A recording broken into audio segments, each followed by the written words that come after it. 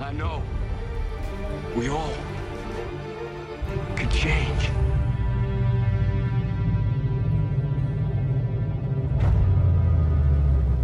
Well, good morning. I hope you guys had a great Christmas. Did you guys have a good Christmas? Good. Well, I'm excited to be here with you this morning. Welcome to Kingsway.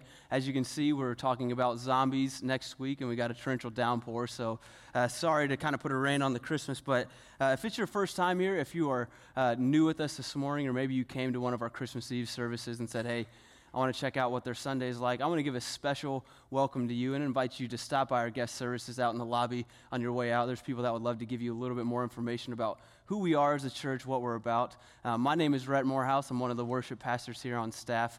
Excited to share with you today. And as you just saw, we are going into a new series next week in January called The Walking Dead. And our lead pastor, Matt Nickerson, will be back with us that Sunday. He's going to kick off the series. And it's a series that is all about finding life. It's all about waking us up from these idle states. And we're going to be talking about how a lot of times in our lives we can get stuck in a rut. We can get caught kind of in this routine, and it kind of seems lifeless, or it seems like there's not purpose and meaning there. And we're kind of closing out Revelation chapter 19 to 22, where Jesus says that I'm going to offer you a new beginning to life with an eternal end, with the new heaven and the new earth, and life that has purpose and life to the full, as he says in John 10.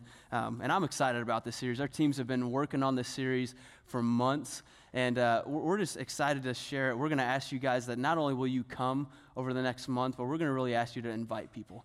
Every week we're going to be saying, invite people, bring people to this series to hear the gospel, to wake them up, to get ourselves out of this kind of idleness. And what I'm most excited about is that we're telling people about Jesus. We're sharing the gospel, saying, come meet Jesus, come find the life that he offers and go all in. That sounds exciting, right? Good? You guys are like, yeah, kind of excited, I'm all right. See, that's what I love. I did this first service too.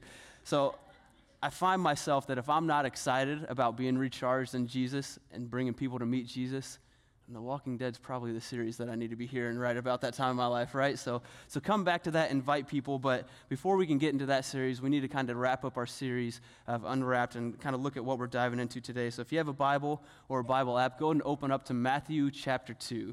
Matthew chapter 2, there's a Bible in the seat back in front of you. It'll also be on the screens. And so here we are. We're a couple days past Christmas. And this is the time of year where we talk about how our God, the God of the universe, has come down to dwell among us. He's become flesh, the baby born in Jesus, to give us hope and to give us salvation. So the question that we have to wrestle with now is, what do we do with that? Where do we go from here? And that's exactly kind of what we're going to dive into today. So let's start off in Matthew chapter 2, verse 1. It says this. It says, after Jesus was born in Bethlehem in Judea during the time of King Herod, Magi from the east came to Jerusalem and asked, where is the one who's been born King of the Jews? We saw the star in the east and have come to worship him. So if you aren't familiar with the story of the Magi, it's also known as the story of the three wise men or the three kings. But what we know is that these were guys who were waiting their entire life for this Messiah, for the Savior. And they saw this star in the east, and that was a sign to them that this prophecy of this coming Savior had been fulfilled.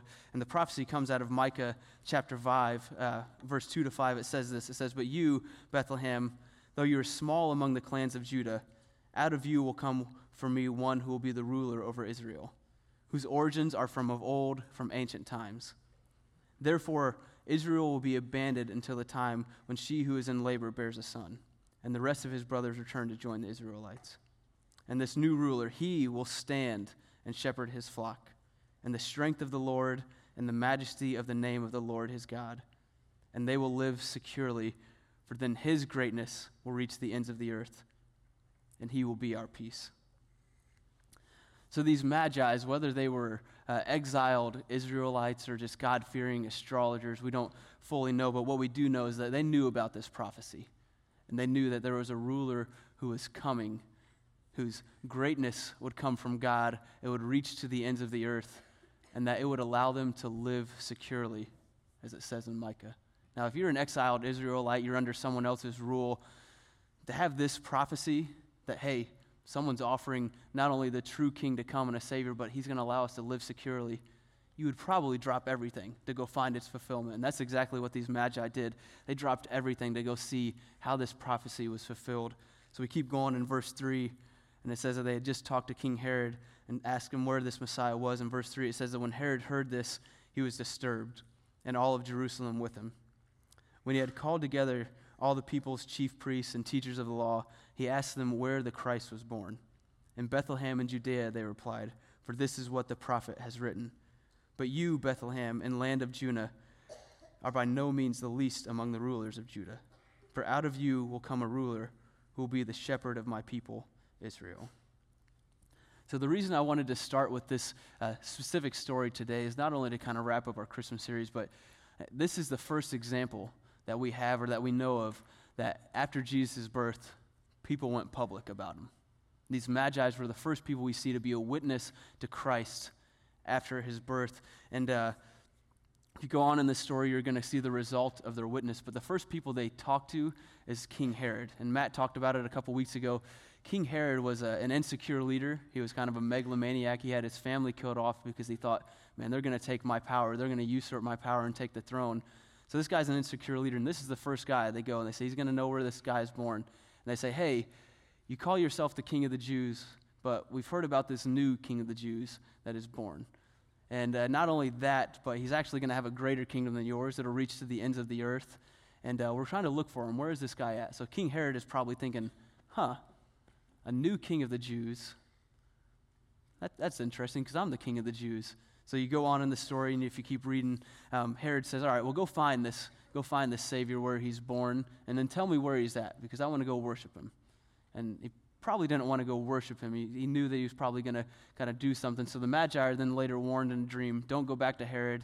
His intent is to kill this new king of the Jews, this new Savior. So they don't do that. And that's kind of how the story kind of unfolds. And we'll come back to that towards the end of our time today. But what I want to stop and hit on is this idea of going public about Jesus. I want to talk about this idea of going public with our faith. You see, these Magi, we don't know their full background. We don't know their stories.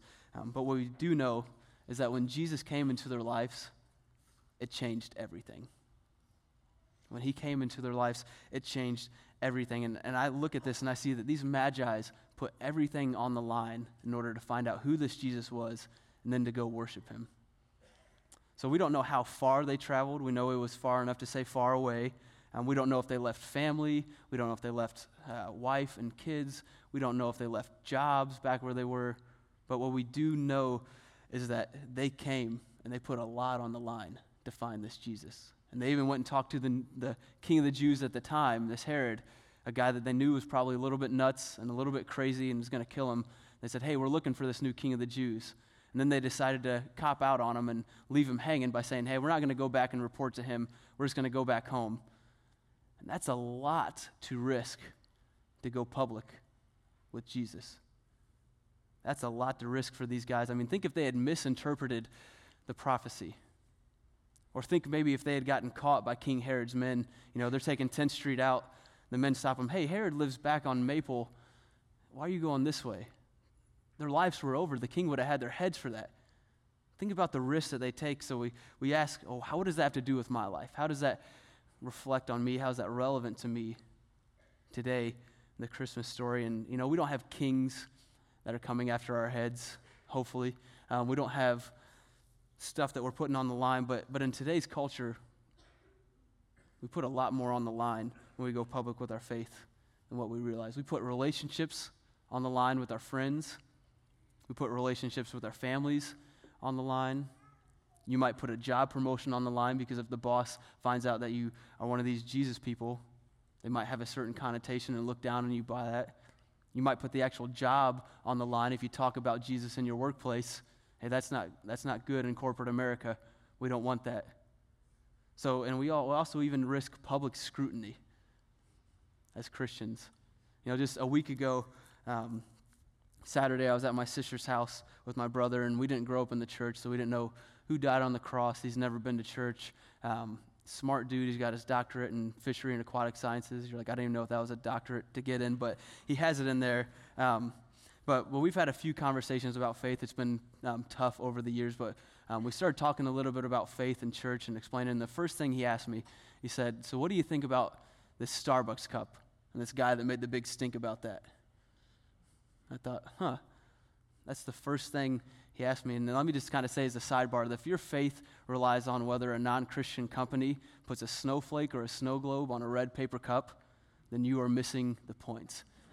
You're missing the point. Let me say this, let me go.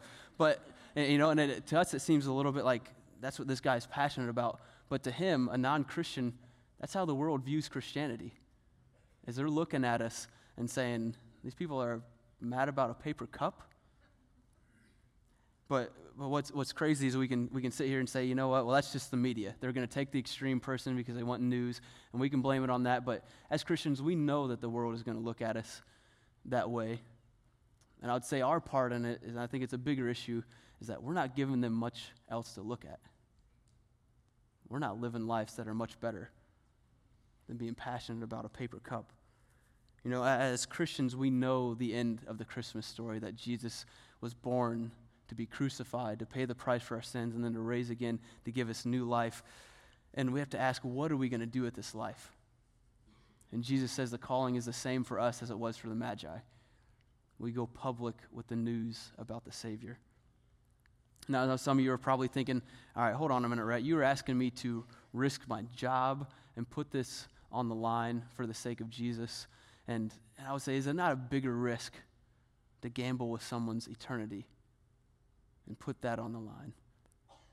You know, I'm not asking you to go to your boss and start preaching Jesus. We'll get kind of that later. What I'm asking you this morning is just wrestle with the fact that we've been given the greatest news in the world, the hope of salvation, and that God's calling you, and he's calling me to love people and to share that news with them. That's what I want you to wrestle with this morning. And, I think the other argument people try to say is, well, my faith is personal. It's personal to me. You know, I don't talk about politics. I don't talk about religion because I don't want to offend anybody. You don't do that at family gatherings. And I would agree with you. Your faith is very personal, but it is never private. I said again, your faith is personal, but it is never private. You see the difference? It's a subtle difference there. Because we have a personal God. In Psalm 139, it says that his thoughts towards us outnumber the sands on the seashore. And in the Gospels, it says the very hairs on our head are numbered. And we lose these hairs every day in the shower. So if God cares so much about us going bald, how much more does he care about your heart and your life? Our faith is very personal. Our God is very personal. But it's not meant to stay private. It's not meant to stay private. And, reality for us all is that we're all already going public with our lives. Whether you're a Christian or not, the way you live, the way you work, the way you treat your friends, your family, the way you treat the person at the store, the way you treat the store clerk, what you post on social media, all speak volumes to others about our lives publicly. And if you're a Christian here today, what you're saying is, I'm committed to God to say all these things, the way I treat people, social media, all this stuff, not only speaks about my life, but it represents Jesus. And that's what I want us to see. We're going public already. But rather than kind of say, well, here's the reason why we need to go public, I think the Bible talks about that. I want to talk about the how we go public and how we do this. And Paul speaks to this in 2 Corinthians, so you can go and turn to 2 Corinthians chapter 2. And Paul's going to speak to this how. And as you're turning there, let me just say that if you are visiting here today, and maybe you're not a Christian, you're not bought in on this church thing, you're not all in on Jesus yet, you're saying, hey, I came to one on Christmas Eve, it was all right, I'm going to come check it out. Or maybe you just were sad about the rain today and stumbled in here, whatever it is. Or maybe you've been at a church before that they hurt you, or you've known Christians who have frustrated you, Christians who have hurt you before. I just want to say that this next part I'm going to be preaching to the Christians in the house, but I want you to stick with me because you're going to see what God says love is and what God says how this is how you're supposed to go public. This is how we're supposed to go public as a church. So it's 2 Corinthians chapter 2, picks up on verse 5. It says, if anyone has caused grief, he has not so much grieved me as he has grieved all of you to some extent, not to put it too severely. The punishment inflicted on him by the majority is sufficient. So we don't fully know who Paul's talking about right there. We do know this is a second letter to the church in Corinth and that someone has caused an issue with them. And he's saying that the punishment that's been put on him by the majority is already sufficient. And he goes on to say, now instead, you ought to forgive and comfort him so that he will not be overwhelmed by excessive sorrow. I urge you, therefore, to reaffirm your love for him. Another reason I wrote to you was to see that if you would stand the test and be obedient in everything. Anyone you forgive, I also forgive, and what I have forgiven, if there is anything to forgive, I have forgiven in the sight of Christ for your sake. Verse 11, in order that Satan might not outwit us, for we are not unaware of his schemes. So I love this, that before Paul addresses the church on here's how you need to go public with the faith, he says you've got to get what's going on amongst yourselves worked out. You've got to figure out what's going on amongst yourselves. And we don't know who this person was that grieved the church. We don't know what and grieved Paul or what they did. But what we do have is a very clear example of how the church should react. He says to forgive them and reaffirm your love for them. Now, it doesn't mean that we get walked on. It doesn't mean that we change our decisions, but it means that we react in a way that is honoring to God and that represents Christ. And he says in verse 11, he says, do this in order that Satan might not outwit us. You see, the enemy knows that if he can get us divided as a church, then he's already won the battle. Because he's saying if you got Christians who say they believe in the same God, they follow the same God, they live the same way, that can't even forgive and love one another, there is no way that they're going to be able to do that outside of these walls to people that don't believe in their God, that don't care about their Jesus, and don't live the same way. You know, I said this first service, and it says it isn't in my notes. I'm going to kind of get on my soapbox. I'm already on a stage, so I guess it doesn't matter.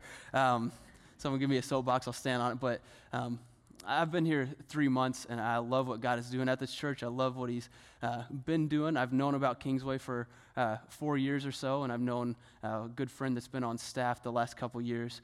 And we've been through a season, but what I want to say is that when you talk bad about any church, Big C Church, and people do it all over the place, that I just want to call it for what it is. It's sin. It's not honoring to God. It's not honoring to Jesus. Yeah, amen. In John chapter 2, Jesus said that he was zealous for his Father's house, and he went and turned tables over in that place. And the church is the bride of Christ. And I know that if you talk bad about my bride, we're going to rumble, you know. I don't know if I'll win, but we're going to rumble, you know. But I just want to say I've known the details and known this, and I've got to know Matt and the elders here, and these people, they're not perfect by any means, but here's what I love about them, is that they are humble, and they're able to admit that, and they have a heart that is after Jesus. They want to further his kingdom, and we need to come behind them as a church. This world, amen, we can celebrate that. What this church doesn't need is more people unforgiving each other. We have to love and forgive each other so that this world can see who our God really is and how powerful he really is. All right, now I'm getting off my soapbox. Back to the notes. So verse 12, he continues. He says, now I went to Troas to preach the gospel of Christ and found that the Lord has opened a door for me. But I still had no peace of mind because I did not find my brother Titus there. So I said goodbye to them and went on to Macedonia. But thanks be to God who always leads us as captives in Christ's triumphant procession and uses us to spread the aroma of the knowledge of him everywhere. For we are to God the pleasing aroma of Christ among those who are being saved and those who are perishing. To the one, we are an aroma that brings death. To the other, we're an aroma that brings life. Now we're going to look more at this triumphal procession as we get into our Walking Dead series next month, but I want to just give a little bit of background. So back in that time, when a king would go and he would win a battle, what he would do is he would take those captives or their prisoners, and he would march them back into his hometown. He would march them back into his city, and the city would just go nuts. They'd be putting flowers out on the windowsills, crushing flowers, burning incense, so that the sweet aroma would fill the air, and this fragrance would fill the air. And to the kings, they're walking, and they're saying, that's the smell, the sweet smell of victory. That's where that phrase comes. But to the captives, although it smells sweet, and it's a sweet aroma, to them, it's a sign we lost. We're defeated, our lives are over. This means we're either going to be captives in jail or slaves, or that we're dead. It's kind of like, take the Super Bowl, for example. That's the modern day example. So the Super Bowl team wins. They get on their planes and their buses, and they drive back into this town. and the town is just going nuts for them, right? They're getting off the bus, everyone's cheering, they're excited, they just won the game, and they're not burning incense so much, but they're burning like 30-year-old couches with fabric that people's back ends have been on, so it's not the same aroma. I would say it's not exactly the same aroma, and even just to talk about that, this is another side, but I don't know why like guys feel like we need to burn something when we won, or we got this victory. Like I don't ever see women burning couches or anything. It's a guy thing, I guess. Hey, I think we won. Let's set something on fire. I don't know if it's good or bad, but think about if that losing team was to come into that town. Not only just the boos that might hurt them, but the cheers of the other people hearing that, man, they're cheering for the other team. It would crush them. It would defeat them. And that's why Paul uses this analogy of aroma. He says the aroma is sweet, but it is perceived differently.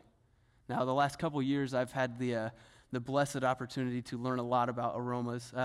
My wife and I have a 2-year-old and a 2-month-old, and y'all already know where this is going. And to them, it's the aroma of life. Their digestive system is working, everything's going fine. To me, it's the aroma of death, and there's never a time where I felt like I've won anything in that moment in my life. And we're blessed to be able to stay in the mission house for a little while, the next few weeks at least. And I just want to apologize to Josh and the facilities team if they were in here. You'll be docking my paycheck for the aroma these kids left in that house. But what's crazy about the Christian faith and what's crazy about this passage is that when we look back at the birth story, the moment when Jesus was born, he had people going public about him. He had other people talking about his salvation from the moment he was born. And Paul says the same thing here. He says that God uses us to spread the aroma of the knowledge of him. Or to put it another way, he says that God chooses to use us as the way to go public about Jesus. He chooses to use us as the way to go public about Jesus. So the question here that I have for you this morning is, what aroma are you going public with? What aroma are you going public with? What do you talk about the most with your friends, with your family, with your coworkers? What do you post about the most on Facebook, Instagram, Twitter? What aroma are you putting out there for the world to see who Jesus really is? And I know myself in this, and I know a lot of us, we try to justify. When we read passages like, we try to justify the answers to those questions. We say, well, I know I'm coming off a certain way, but that's not my heart in the matter. That's not how I meant it. But yet it still smells bad. And I'll say this is where it gets really hard, is that it may not be your desire, it may not be my desire to come off that way, but the reality is that it is you coming off that way. It is me coming off that way. It is in our hearts. Jesus said that from the overflow of the heart, the mouth speaks. Now, you might justify it again and say, all right, well, that's good because I don't really talk about it and I don't post about it on Facebook or social media. But you still have those thoughts in your heads. You have those emotions in your hearts. And you may not be verbalizing it. Your mouth may not be overflowing yet. But your actions, your attitude, your demeanor is all going public. And it's putting off an aroma. So what aroma are you going public with? When we talk about this stuff, Christ calls us to put off a sweet aroma of Christ publicly. Titus says that we're to make the gospel of Christ attractive. We don't change it, but we make it attractive. So how do we do that well? If we're called to use it, how do we do that well? And the answer is simple. It's that our lives have to be motivated by love. They have to be motivated by love. So we can hold all the truth in the world, but if we don't have grace and love to go with it, it comes off as our opinion. And it comes off annoying. Proverbs 18:2 speaks of opinions. It says that the fool does not desire understanding, but only to hear his own opinion. And I've had circumstances in my life where I've messed this up, and I see a lot of other Christians do it, that we're more worried about being right than we are about being righteous. And until we're in that place of love, motivation by love, with our words and with our actions, we're not truly sharing Christ. We're not truly sharing Christ. Paul says it in 1 Corinthians 13. He says, if I speak in the tongues of men and of angels, but have not love, I'm only a resounding gong or a clanging cymbal. And if I have the gift of prophecy and can fathom all mysteries and all knowledge, and if I have a faith that can move mountains but have not love, I am nothing. And if I give all I possess to the poor and surrender my life to the body, or surrender my body to the flames, but have not love, I gain nothing. And I love this passage here because Paul gives us an example of the three ways that our lives go public. He first talks about our speech. He says, if you speak in the tongues of men but have not love, you're a resounding gong or a clanging cymbal. And then he talks about our knowledge, or how we think we can call that our attitudes. He says, we can have all the knowledge in the world and all the power to move mountains through prayer, but if it's not founded on love, you are nothing. And then he closes by talking about our actions, what we do, how we live it out. I can give everything I have to the poor, but if I have not love, I gain nothing. Have you guys ever heard a clanging cymbal? Like a true clanging cymbal. You're like, Rhett, you do that every Sunday. You guys make a lot of noise back there. Cut it out. I'm not talking about people playing the cymbals. I'm talking about a clanging cymbal. So my wife got our 2-year-old a little Fisher-Price drum set, and she sent me a video of him Wednesday night when we were doing Christmas Eve rehearsal, and said, hey, he found this in our room. He was screaming for it. I couldn't hide it from him, so I just gave it to him. I'm like, you ruined Christmas. I didn't really say that. I might have said that. But I kind of have like this love-hate relationship with this toy already, because I'm like, man, I love this thing. He's going all at it. He's, yeah, and just banging on it. And I'm like, yes, he's learning music. He's having fun. He's enjoying it. And on the other side, I'm like, oh, there is no technique to this kid. There's no rhythm. It's a clanging cymbal. It's driving me nuts, you know. And some of you who have kids, you've done this with your pots and pans.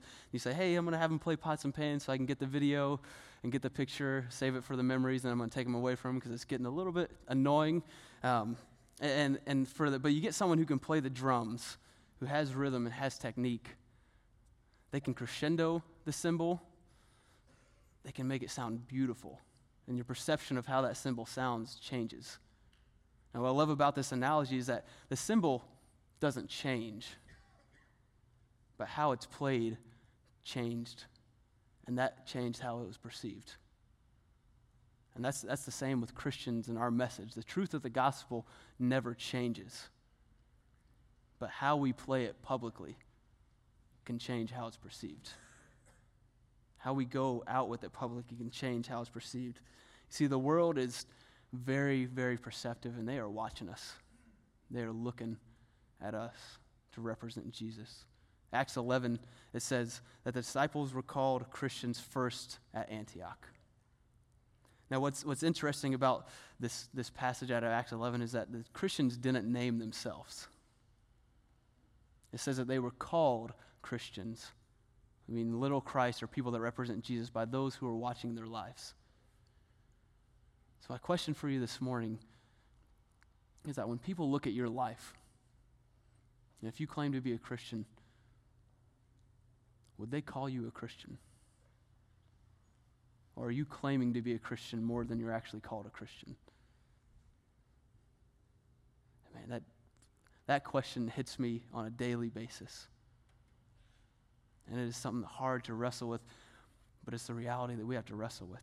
See, in this next month, we're going to ask you as the church to go public and to invite people. Because I can sit up here as a paid pastor on this staff and say, oh, you're a pastor, you're supposed to invite people to church. But you guys have a ministry that is well beyond anything I will ever have, that Matt will ever have, because you don't have any strings attached. You say, I know this Jesus, and I want you to come meet him. We're asking you to go public over the next month, but we have to wrestle with this question first. So what we're going to do now is I'm going to invite the communion servers to stand up. They're going to go get communion ready. And we're going to go into this time of communion now. And what I want to do is I want to go back to this story that we started with, the story of the Magi out of Matthew chapter 2. I love what they did in verse 11. It says that these Magi have come from far. They've told King Herod, and they're bringing their gifts to Jesus. But before they bring their gifts, it said they saw the baby. Before they gave him their gifts, they bowed down and they worshiped. They bowed down and they worshiped. And that's what I want to invite you to do. We're going to be calling you to go public. But before we can go public, we We have to be in the place of love ourselves. We need to bow down and worship, be in God's presence. So let me pray for us and we'll take communion. God, I thank you for just today. I thank you for every heart that is in this place. Lord, it is no coincidence that we are here December 27th, 2015, to hear your word and to worship you, to interact with others today. Lord, I pray right now, though, for every heart in this room. I pray for myself included, that you call us to go public with that we would be able to do it well. We would be able to put off a sweet aroma to people that need to know you. And to the people that do know you, that need to be loved and they need to be reaffirmed in that love. Lord, we hold the greatest news in the world,